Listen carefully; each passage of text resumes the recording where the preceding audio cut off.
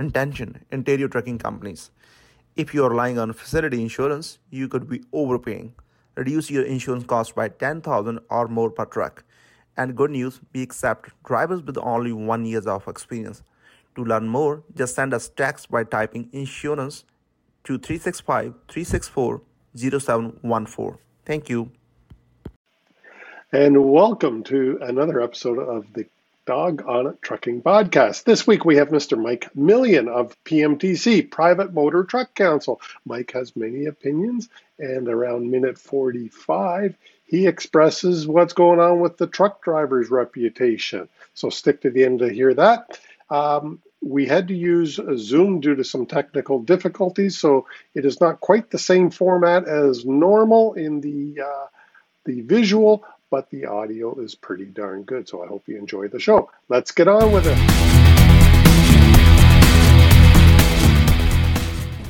Welcome to the Dawg on It Trucking Podcast. I'm your host, Chris Harris, Safety Dawg, and when it comes to trucking safety, the Dawg is on it. Show your appreciation for the podcast by leaving a thumbs up, a comment, a rating. It would help me so much raise the profile of this show and bring it and make it available to even more listeners. So thank you very much. I appreciate you and your time that takes. Now, let's get on with the show.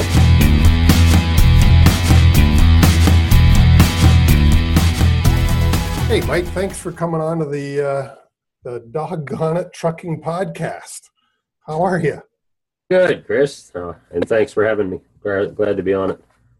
Well, it's unusual times right now, so I'm happy to be doing this kind of stuff. How in the hell? Cut that out. How in the heck are you finding COVID-19 working from home? It's different, that's for sure. I'm used to working remotely. Our office in Milton, I probably went to it on average about once a week. I've been there twice since the 13th of March. But what's really different is I probably work from home in my basement office on average once a week as well. In my other office was whatever hotel room I was at in whichever city I was at, as I was traveling around the country going to industry events or consulting with governments on rules and regulations. So I got off a plane on the 13th of March, coming back from Winnipeg on ELD consultations, and I have not been in a plane since. And this time of year, I'm used to traveling all over the place, so it's different. As I've told everybody, keeping busy. Everything's COVID-19 related that we're dealing with the governments on a constant basis. So the days are going quick because we're busy, but the weeks feel like months because me and probably many other people, I'm not used to sitting still in my basement for 10 hours a day on phone calls and Zoom meetings and go-to meetings and everything else. And, we're all in the same boat. When you never leave where you are, days may go fast, but the weeks, like I said, they drag. That's for sure. Well, I find the days go very fast and the weeks go fast. And I often have to ask myself, what day of the week is this one? Yeah, well, I do agree with you there. I'm never sure what day of the week it is because they all feel like the same. Other than I may drink more on Saturday at noon than I do on Wednesday. Well, okay, and of course you're referring to water you're drinking at noon, but yes, and coffee, of course. Yeah. Now, you mentioned that you just came back from Winnipeg for an ELD meeting. Is there anything that you can share about ELDs coming? Well, Transport Canada did announce, let's say the 12th or 13th of March, and it kind of got lost in everything, I believe. But Transport Canada did announce that the testing procedures are finally ready. So, oh, good. They needed the testing procedures, so the Standards Council of Canada can now put out a call for people that are interested in being the independent third third-party certification body. They can now apply to Standards Council of Canada. And then the Standards Council of Canada will test them to ensure that they have everything that they need to be able to test an ELD. So the stage we are at right now is Standards Council of Canada is in the process of testing to be able to certify the independent third-party certification body, if you can follow that. It was set to probably be about May before we would have saw the first certified testing body on board. And once they were ready, then once it was announced who was available, then the ELD manufacturers would be able to submit their devices to that independent third party to test to be certified. So the way things were going before COVID hit, I think we were on pace to maybe see our first certified ELD in the market by, say, June or July of this year. And then everybody has to comply with it by June 12th of 2021. I think that's obviously going to be delayed. Transport Canada is not saying that. This is just my personal opinion, but I think that's obviously going to be delayed because all government's efforts right now are being focused on COVID-19 and what to do, and rightly so. That's the biggest priority everybody has right now. So I personally think we're going to see a delay there. They're still saying they're going to meet the June 12th, 2021 deadline. I think that's going to be difficult. I think we may have to see a extension coming out the other end, but we'll have to wait and see how things shake out when COVID-19 is done. I think before COVID-19 hit, I was on record with saying I didn't think June 12th of 2021 was feasible.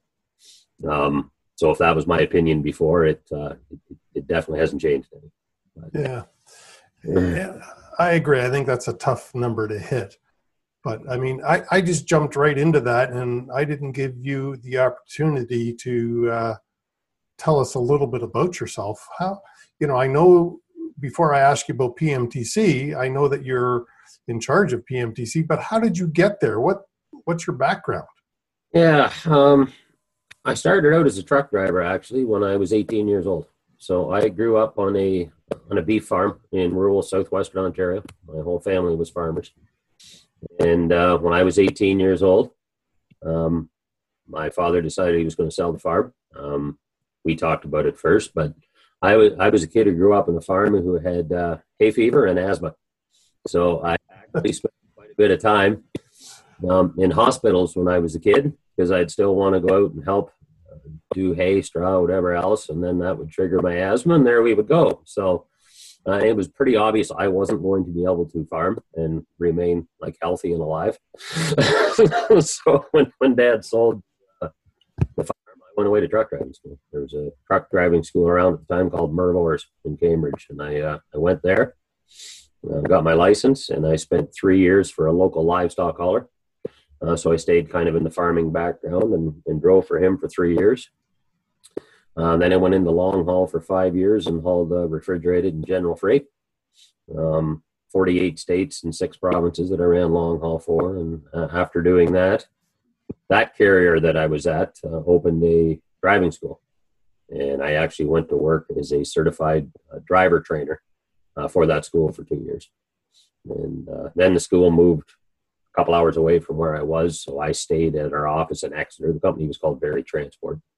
Stayed at our office in Exeter, and I worked in safety compliance training, taught their orientation for 3 days of the week. And then I went down to the school and worked the additional 2 days of the week down there. So I spent 9 years with them. They went into bankruptcy, unfortunately.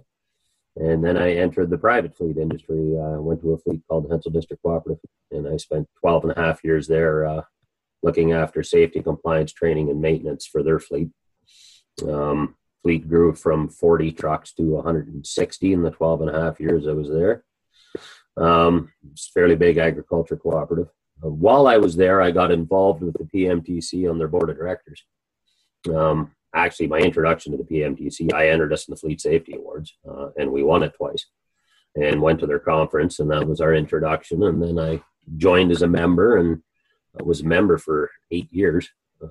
Was on the board of directors for 3 or 4, and in 2015, Bruce Richards, well, I guess he announced he was retiring. The current president at that time, Bruce Richards, announced he was going to retire.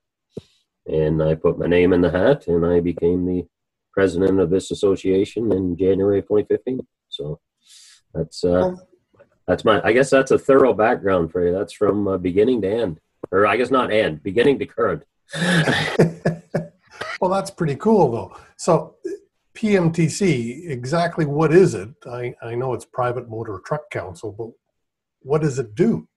Yeah, so Private Motor Truck Council of Canada, so we are the only national association that represents private and dedicated fleets. So I know most of your listeners are probably educated, but and know the difference between a private and a for hire. But just to give it a quick summarization, a for hire fleet is somebody who hauls anything for anybody for money. Their sole main business is trucking, and a private fleet main business is something other than trucking. So and I'll give a few examples: a Home Hardware, a Coca-Cola, Tim Hortons, Praxair, Labatt's, Molson Coors, Superior Propane, those types of companies. So their main business is something else, but they have a large fleet of trucks to get their product or service out to their end user, which is their customers. So that's mainly who we represent, is private and dedicated fleets. We've been around since 1977. And our main goal is two or three things. We consult with governments on a regular basis, both federal and provincial, and try to ensure that rules are shaped and formed in a way that helps not only our members, but I also think in a way that helps the industry as a whole. And our second biggest job, I think, would be keeping our members up to date on what is going on out in the industry. So keeping them educated. A lot of private fleets, different than a for hire fleet, a lot of private fleets will not have a full-fledged safety department, right? They're because they're not just a trucking company.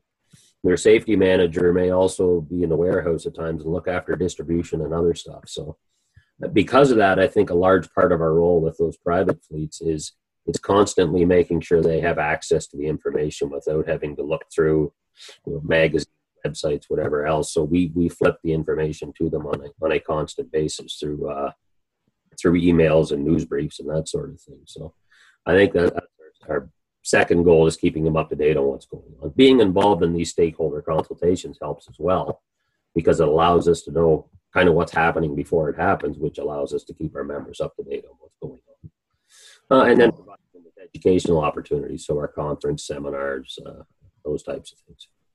So I think so you consult or act as an industry voice to government, because you mentioned ELD.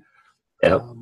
So you're invited to sit at these meetings to give impact, how ELDs are going to affect private fleets. Is that your role? Well, and it's not just, we consult on all sorts of rules and regulations, right? ELDs, we did mandatory entry-level training, like trip inspections, any rule and regulatory change that the government is thinking of making. In a lot of cases, they will consult with industry associations. So our goal is to find out what they plan to do, and then consult with them and try to tell them what we think. Okay, this is the pro to it, this is the con to it. So tell them how we think it's going to affect our members and how we think it's going to affect our industry, and then try to guide them as they go. So, this is a good idea, but we need to think about this. We need to change that. So depending whatever topic you're on, in a lot of cases, the governments may not have the industry hands-on experience to know how it's really going to affect people without getting that input from industry associations, so they can tell them how this affects the front lines and how we think it should go and what should be changed and what shouldn't be changed.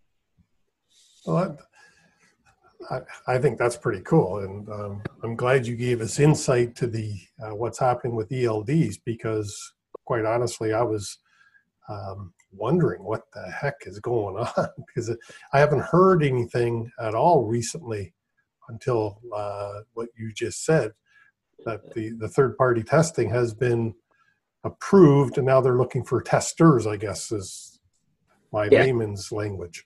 Yeah, so the testing procedures had to be finalized first, and they finally were in March.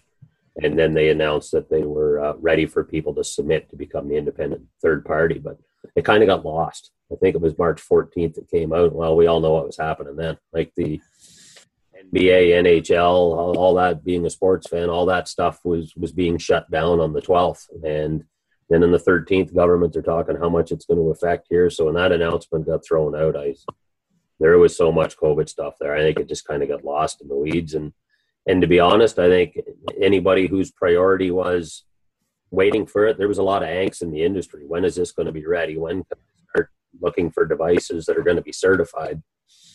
Everybody went from that to, holy crap, now what do I do? And everybody's focus changed 100% to COVID and trying to put out fires. So yeah, I think that announcement probably would have been a fairly big announcement. And it was put out by Truck News and Today's Trucking, but I don't think anybody really paid attention to it. Well, I didn't. And, you mentioned two things there.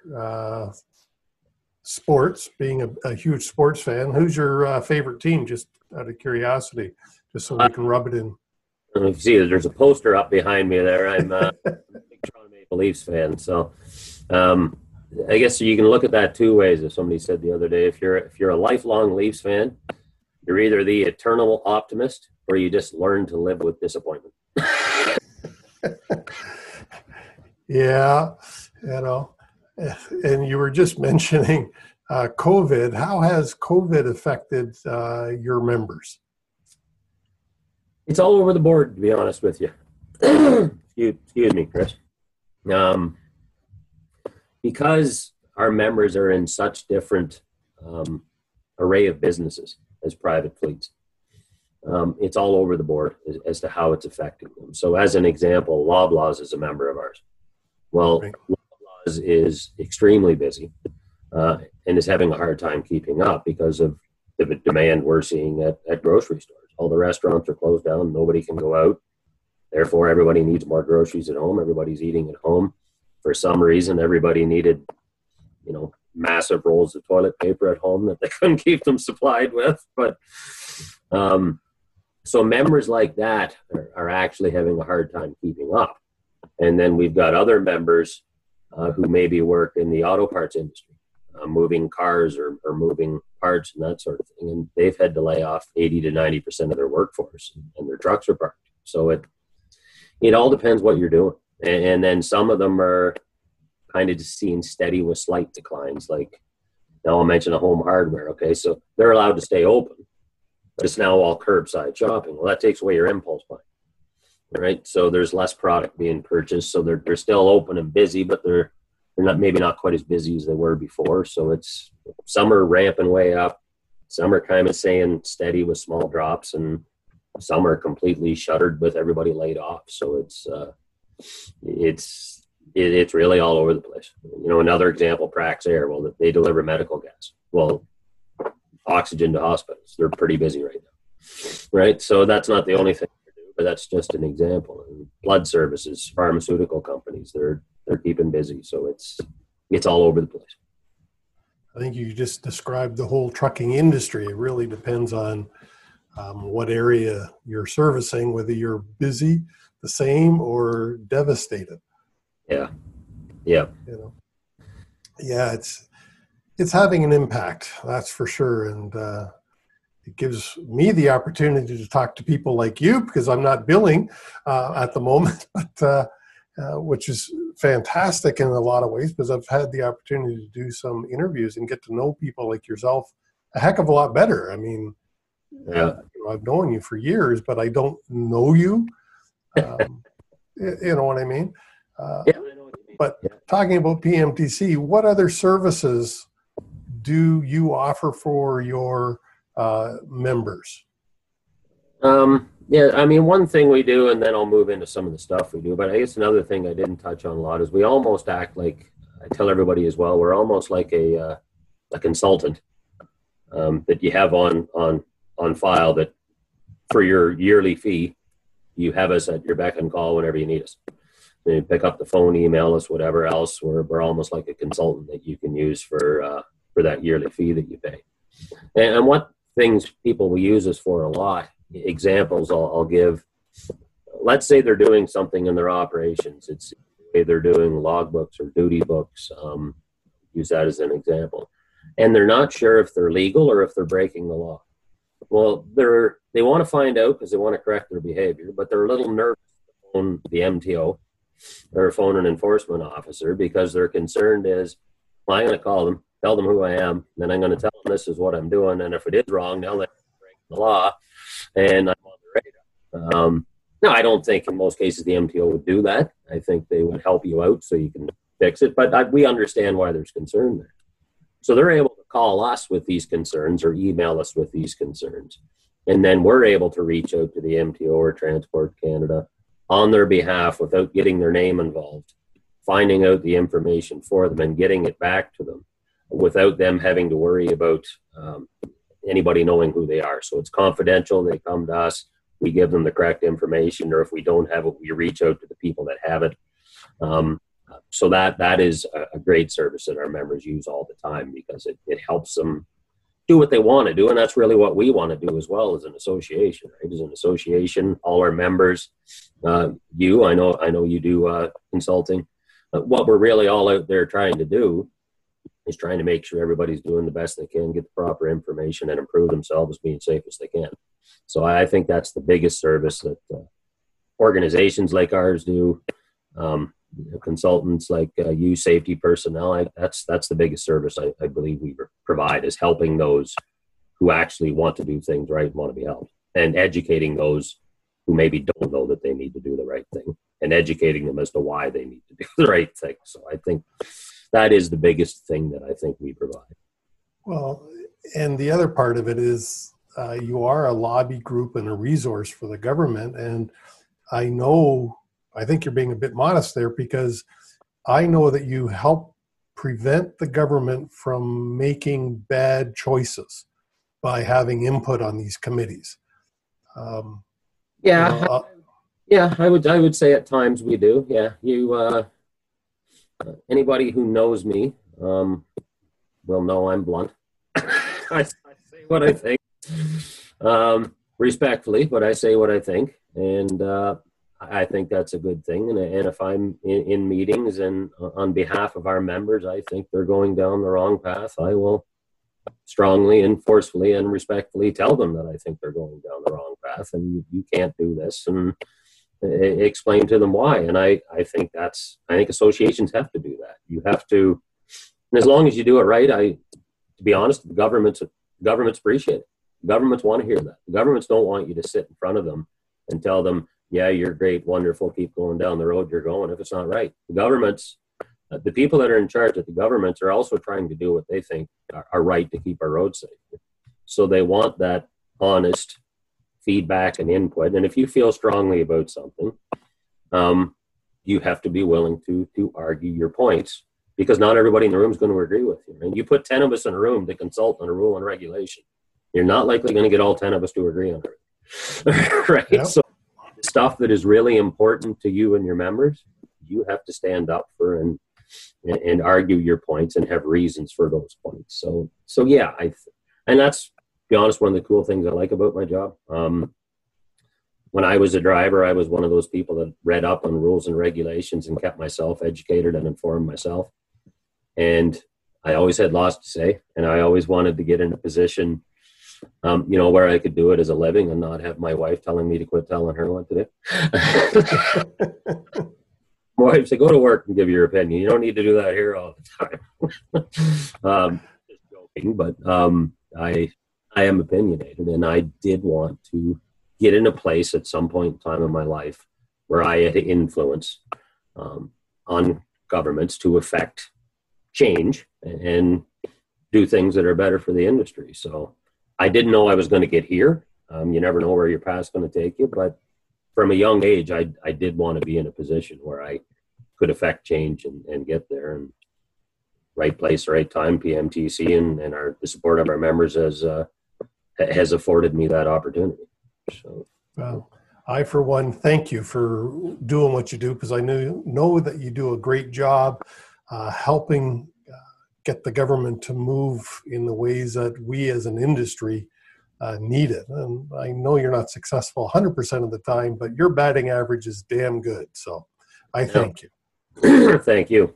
And on that note, I want to say something too, because there's a lot of misconceptions we all have from the outside.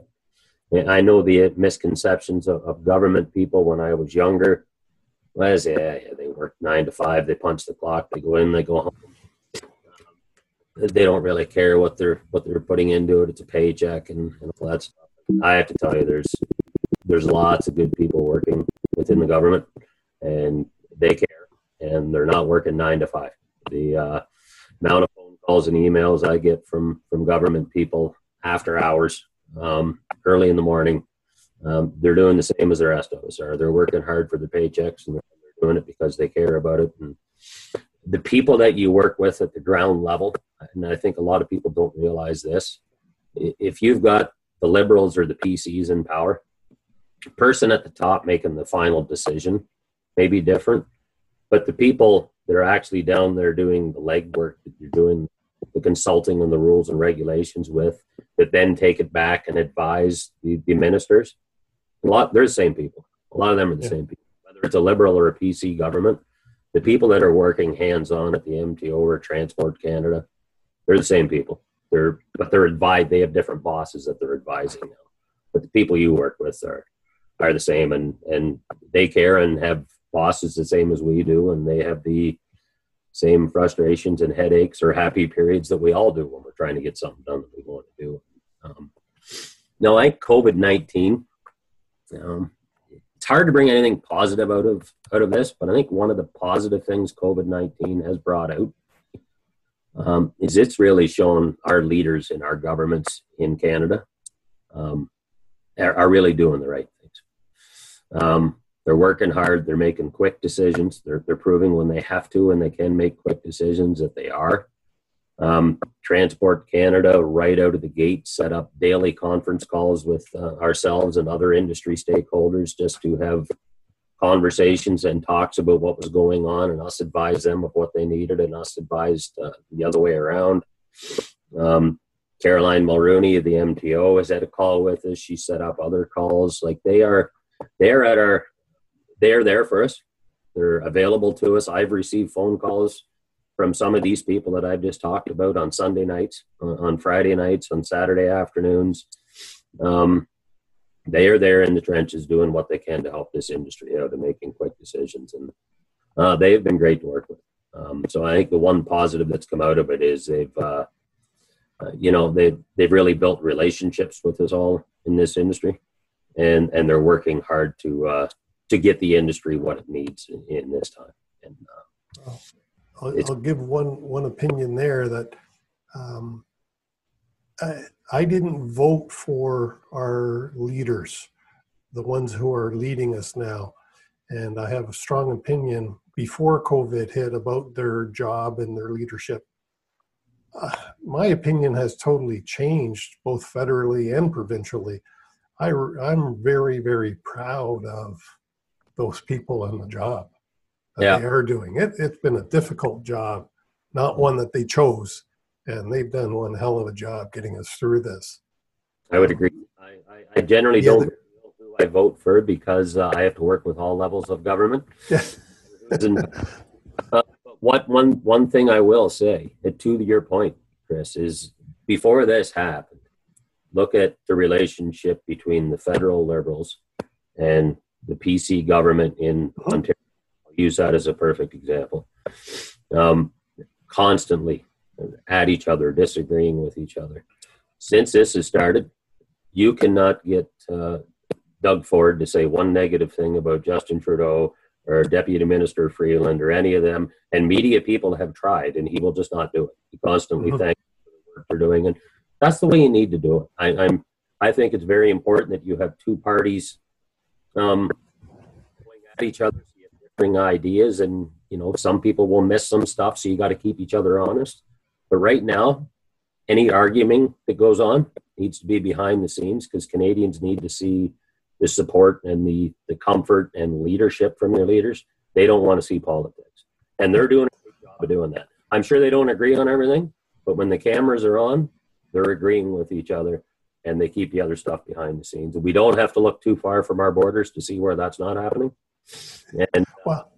And we need to see that consistency and that leadership. Your people are going to react the way you portray. And if you're portraying chaos, there is going to be chaos. And they're doing a very good job getting the message out there and staying calm and stay cool. Well, the stuff that they've invoked has also worked. I read an article, and I'll probably get the numbers wrong, but I was shocked to see how many deaths per million the US was having, or is having because of COVID, and I believe it's 12 per million. And here in Canada, we were having 4 per million. Well, that's one heck of a difference. I don't think it's that high. I think the number I saw, I think it was 0.14. But yeah, you look at the cases, right? We've got 35,000 cases right now, I guess. Now they're 10 times our population. But if you times that by 10, 50, right? And I don't know, it's the problem you run into with this stuff. And I don't want to get into criticizing. I think people are trying to do what they think is best, but there's no playbook for this. Right? No. The only playbook might be the Spanish flu of 1918. And most governments hid it from everybody, and it led to 50 million people. So I think the only playbook is you can't hide it. You got to get the information out there, and then you have to try and keep people as part as much as you can until they get this figured. Yeah. Well, I want to change. That we have the medical information out there, right? Yeah. I think all of our governments were fortunate to be in Canada at this time. But to bring it back to PMTC, I know you have one of the huge benefits of being a member that I'm aware of, and I don't qualify, is a young leaders group that you have going in the education. Tell us about that. Yeah, so the Young Leaders Group, it's led by Matt Richardson, by the way, who I know you are familiar with. Richardson Transportation School. He's the director of the school. Anyway, Matt is our chair of that association. So to be part of our Young Leaders Group, you have to be under the age of 40. So I don't qualify. But you have to be under the age of 40. And you have to be a member of our association. It's $125 to become a part of the YLG if you're already a member. That money is segregated for the YLG to do what they want with. They have their own board. And the reason the Young Leaders Group was brought together is so we could get the younger generation more involved with our association, more involved with our industry, perhaps in a peer environment group that they felt more comfortable in. We were having trouble getting them onto the main board and to come out to events. And then when we put the board together, what we want them to do is, we have trouble recruiting young people into this industry. We all know that. Not just truck drivers. We always talk about drivers, but anywhere in the industry, drivers, mechanics, safety personnel, all those fields, dispatchers, we need help with. And our Young Leaders Group is a diverse cross-section of that. We've got industry suppliers in there. We've got people that work at fleets. Well, what we need to know is, okay, you're a young person. You're in this industry. What do you like about it? What attracts it to you? And how do we need to get out there and attract 15, 16, 17, 18-year-olds to this industry? So the big reason for forming that group was to get like-minded people together, give us your ideas, get together what you think, brainstorm, and then they bring their ideas to us at a board level. We want to do this. We want to start attending job fairs. We want to make a video. We want to have an educational forum. So they bring all these ideas to us, and then we as a board look at it, look at the costs. As a main board, say yes or no, and then we send them back. And I don't think we've ever said no to them. But what we wanted was, we wanted them to tell us, because what was going on for too long was we've always told them, okay, this is what a young person needs to do. You need to change to this way and change to that. Well, it's clearly not working. So what we need to figure out is, how do we need to change so it works best, and maybe both of us meld together and change a little bit. So that was the main reason for forming it. I think it's worked fairly well. Well, I've heard real good comments from the participants on it, so I know it's working well. Sorry, what were you saying? Excuse me. There was one thing I forgot too. We also put a trial membership in about 3 years ago. So, because we had some young people come to us who'd come to our conference and stuff and said, I'd like to get involved in your association, but my company doesn't want to spend the money to become a full member yet. But how do I get involved in this young leaders group? And they said, what about a trial membership where I could join to be a young leaders group, paid just the 125 YLG fee without my company becoming a part of it. And then I get limited benefits. So I don't get full benefits because somebody who's paying full price would be a little upset. But, I get member-only pricing to attend events and all this other stuff. We do it for a year. And then if I like, I can now go back to my company and say, well, this is what I've gained out of this association for a year. My year's up. I did it for $125. I want to stay a part of this group. You now need to join. So it was a great idea that was brought to us. Kimberly Buyback brought it to us at the time. So we used it. We got about 8-9 people to join as trial members that way in like a year, and 5 of them have got their companies to join. And I think that's so really they want to come in and be part of it. You're giving them a discounted fee for $125, and then they're selling the organization to their company, not you. So I think it worked out good for both. I didn't know that was even available. Thank you. Yeah, well, it's not something that we don't market it heavy. It's just kind of done through word of mouth. So when somebody comes out and they're interested in it, that's when we'll tell them. And maybe that's something we should change. Maybe we should market it more heavily. But it's actually, and Matt's done a good job too. And our young leaders group has grown quite a bit over the years.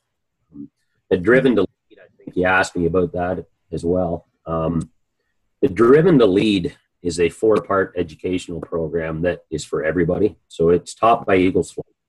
It's an experiential, hands-on leadership course. I attended 2 of the 4 courses last year, and Jeremy from Eagles Flight does an amazing job teaching. It's really gets people engaged and working together. You're not sitting there for 8 hours looking at a board. You're actually working on projects in groups. It's about team building and leadership skills.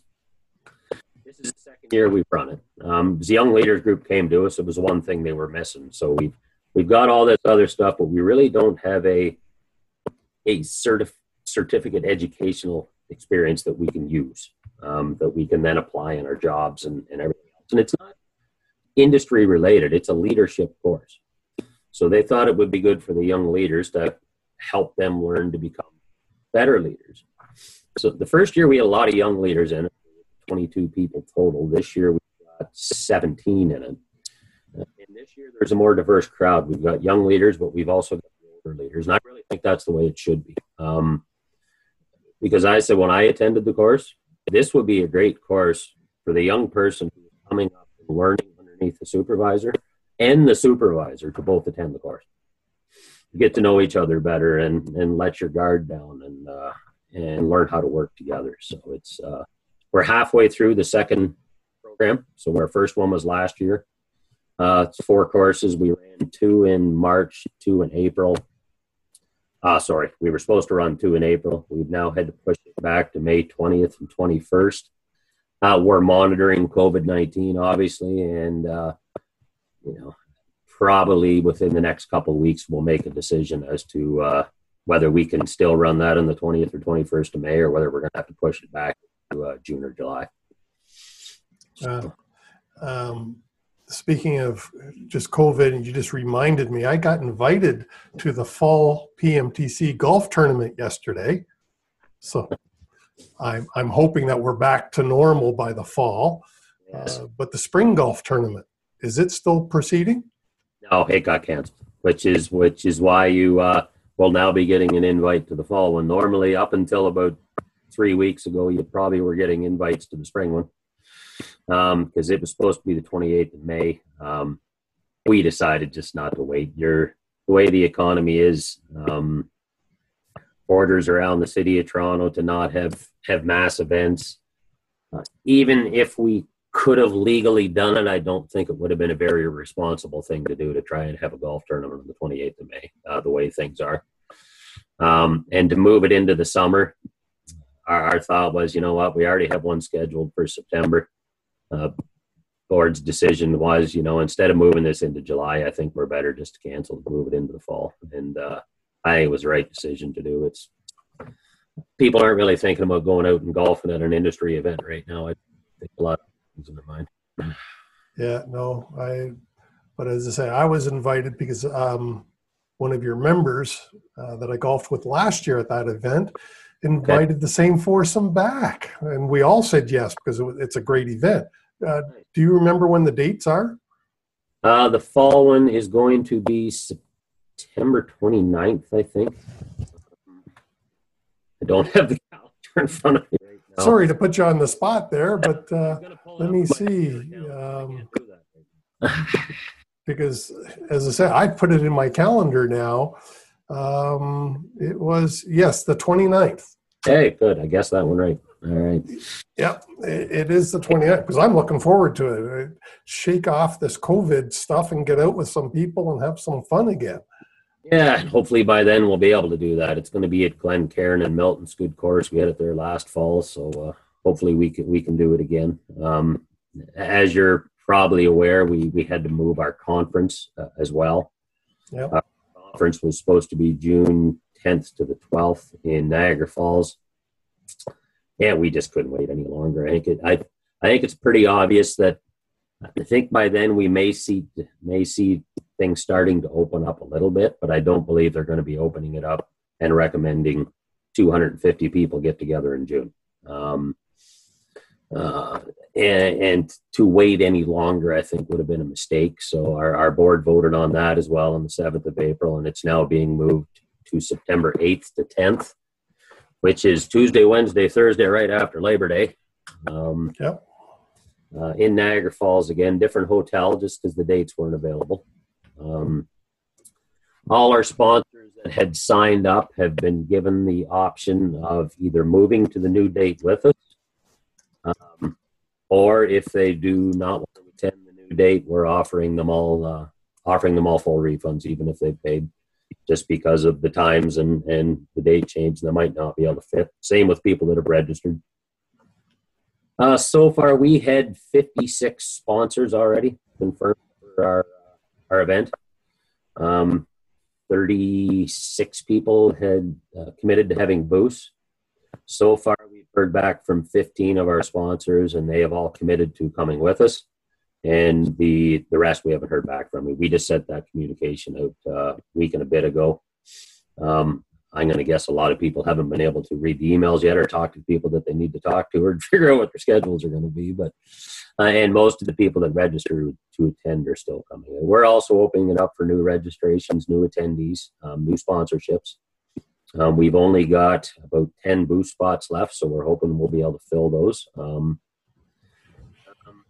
And, if the event ends up getting canceled because we still aren't clear of this in September, which I hope we are, and my hope is that the summer's over, we get through it, we're clear of this, and what a great way to kick off the fall would be in the unofficial start to the next year. Let's get everybody together at our conference with whatever new normal is, whatever our new guidelines are going to be, but get together, celebrate what this industry has been able to come through, because I do believe we'll come through COVID. This industry is resilient. It will come through. It'd be great to get together in the fall, celebrate us surpassing the worst of COVID-19 and start to reopen our economy and get together and celebrate with each other and educate ourselves at the same time. So now, I assume that I can put the links to those two events in the show notes below. You sure can. That would be they will be in the show notes to the listeners. Just click on the links and you can go to either the golf tournament or the annual conference. Great. Appreciate that. Right. And sponsors. You're still looking for some sponsors for the annual conference? Yeah, we still got room. Last year we sold out of sponsors, but we got a bit bigger venue this year. Last year we had 40 exhibitors and 60 sponsors, and we sold out well before the event. Like I said, this year we're sitting at 56 sponsors and 36 exhibitors. I believe we've got room for about 45, so we've got spots left for about 9 people that want to display booths if they're interested. Great. Anything else that you want to impart or say before we call this the end? No, I just think I want to say in general what I touched on before. Our thoughts are with everybody as we try to get through these unprecedented times. We're all, I think more than ever, we're all soldiering on day by day. We can't really plan a lot beyond that. I said things change minute by minute, hour by hour, day by day right now. And soldier on, one foot in front of the other, and we're all in this together, as they say. And reach back to us. I think one of the biggest things that we've been able to do for our members through this, our contacts with the governments, is constantly get them information out there to help them get through what they're getting through. And our members are reaching back to us and helping us get through what we need to get through. So we're all working together, and need to keep our heads up, keep going strong, and we'll come out the other side of this, and we'll be better for it. And one thing, I mentioned before, something good comes out of everything.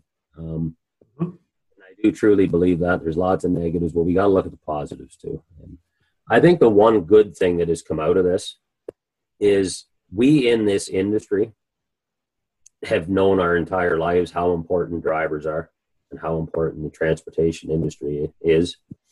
And as somebody who used to be a driver, we always fought for that respect. Everybody knows how important drivers are now. At every conference you hear, from Trudeau to Doug Ford to south of the border, Trump in his speeches, every politician at every federal and provincial level, almost at every press conference, thanks to truck drivers for what they're doing and thanks them for what they're going through. It shone a light on drivers being denied access to restrooms and facilities because of COVID-19. Governments have worked together to try and ensure they get that access. Parking. These have been issues long before COVID came up, but now they're at the front, and I think it's getting the attention, and hopefully after COVID's over, it will remain to get the attention. They'll be given better access at shippers, receivers, and rest areas and everything else. But it shone a light on everybody as to how important a truck driver is. And I think it's changed the public's perception of a driver and the politicians' perception of a driver. When this is over, this might be the best recruiting opportunity this industry's ever seen.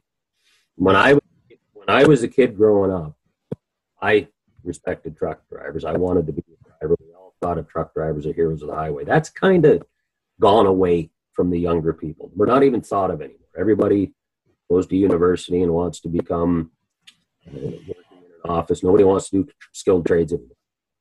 Right? This may now put this in our kids' heads from a younger age and their parents' heads. When this is over, we as an industry have to take advantage of that. We have to build off of what we had. This might be the best recruiting tool we've ever got. We got to use this momentum, and we have to make sure we keep our drivers in front of the public when this is over, and continue to show the light as to how important these men and women are, and that and then change how it's perceived going forward. So I want to thank all our drivers for everything that they've done and what they're going to continue to do to put their lives on the line. They have my respect and everybody else's respect. And it's time that they got it. It's well-earned respect, and this is really giving them the respect they deserve. It's a terrible way to get it.